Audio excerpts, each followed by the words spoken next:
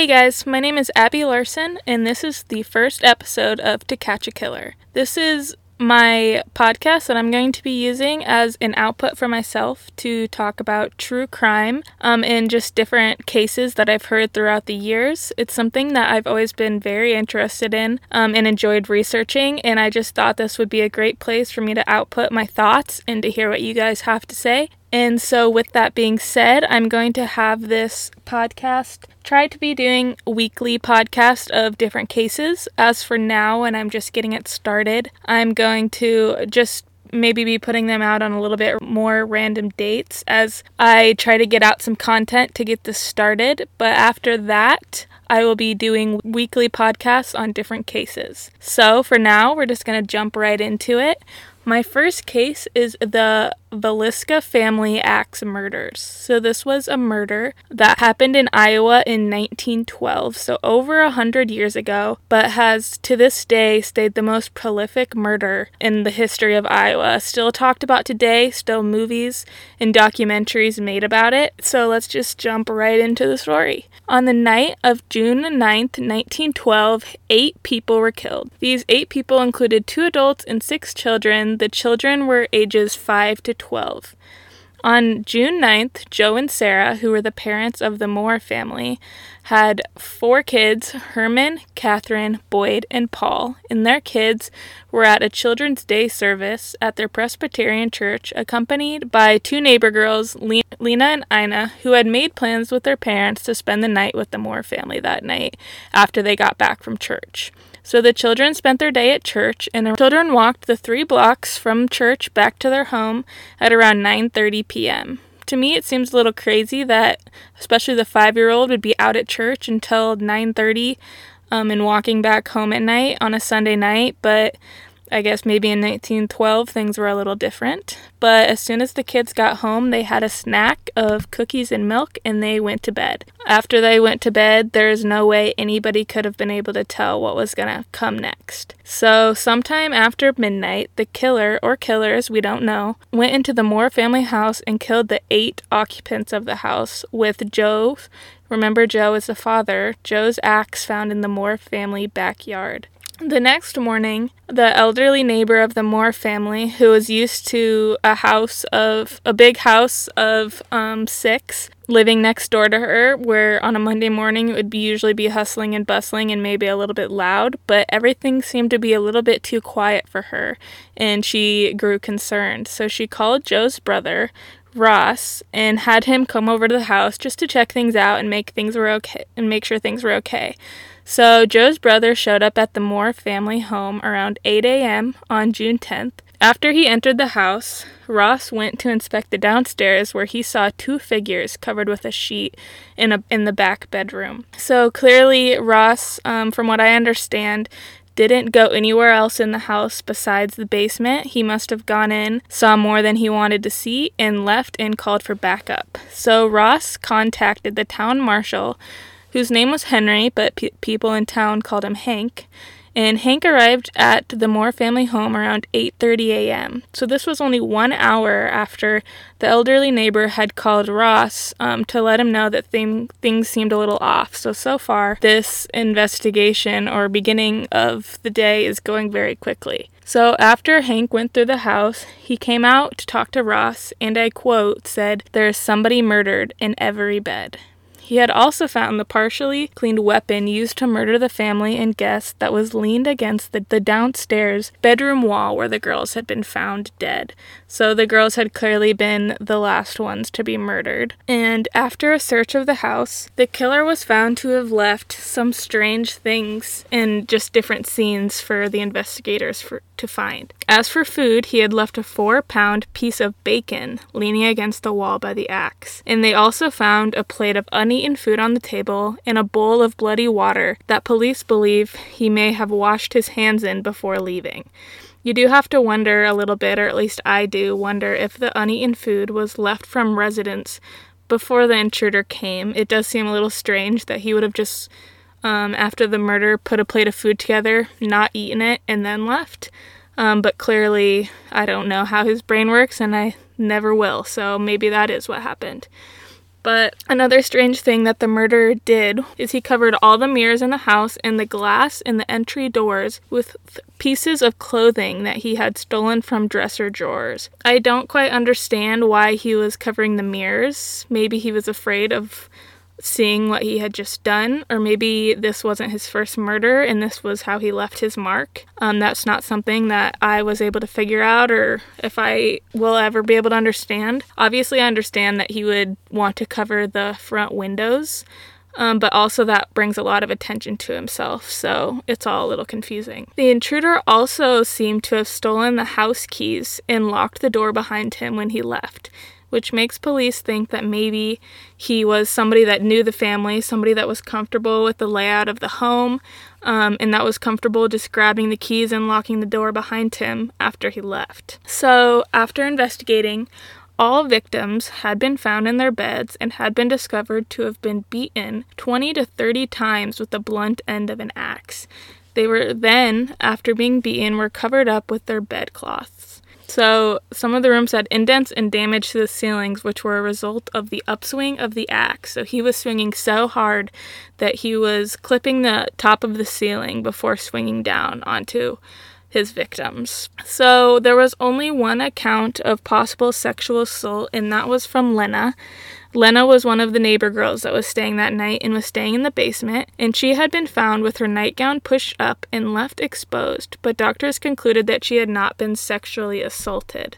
Another strange thing of the investigation, and I don't know if this is just a lack of protocol from older times, but the scene was majorly tampered with after the police, coroner, minister, and doctors had left that morning after investigating what had happened in the house. In a small town of Iowa, word of crime had spread very quickly, and although officials had cautioned the townspeople not to go inside, as soon as the coast was clear, at least 100 people went through the house to take a look for themselves. One of the townspeople even took a fragment of Joe's skull as a keepsake.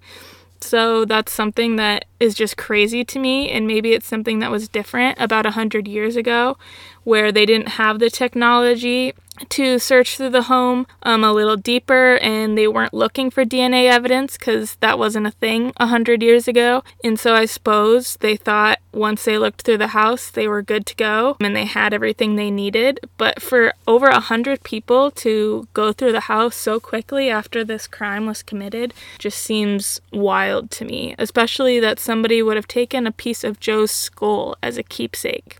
Bloodhounds were brought in to search the home, but this was after all these people had walked through the home, and so the crime scene had already been fully contaminated by the townspeople, and they weren't able to find anything. One of the biggest suspects of this case is a man, and he was a reverend, named Lynn George Jacqueline Kelly, and he had left the town of Vallisca that morning at 5:19 a.m.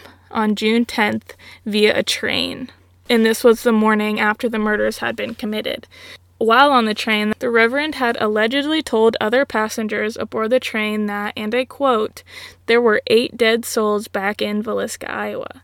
The catch at this point in the morning is that the bodies had not yet been discovered, so there was no reason for Reverend Jacqueline Kelly to know anything about it. The Reverend Kelly was not a resident of the town. He had just been in Vallisca for the time being that Sunday morning of the murders, where he attended a Sunday school performance by Lena and Ina. And remember, Lena and Ina were the 2 neighbor girls who had stayed at the Moore family house and were also murdered. He then departed early the next Monday morning after the Sunday school performances. So it kind of makes you wonder if Reverend Kelly had gone to that church that day, watched Lena and Ina, and had some sort of fascination with them, where he followed them home, and not only were they killed, but so was the rest of the Moore family where they were staying. Reverend Kelly then returned to Vallisca 2 weeks later, where he pretended to be a detective and joined a tour of the murder house with a group of investigators.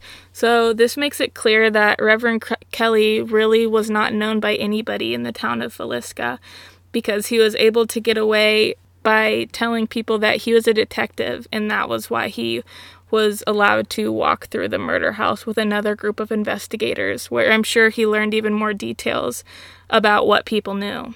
So, Reverend Kelly was also known to have a history of ill mental behavior. He was reported to have suffered a mental breakdown as a child. As he got older, he got married, and him and his wife moved to America in the early 1900s. Here, Reverend Kelly began to preach at Methodist churches around North Dakota, Minnesota, Kansas, and Iowa. He was familiar with the Vallisca area because he had been assigned to be a visiting minister to several communities north of Vallisca, although he had never been, or at least he claimed that he had never been to Vallisca before this. But from the towns that he was a visiting reverend at, he was reported to have had a reputation of odd behavior, like sending people obscene material through the mail.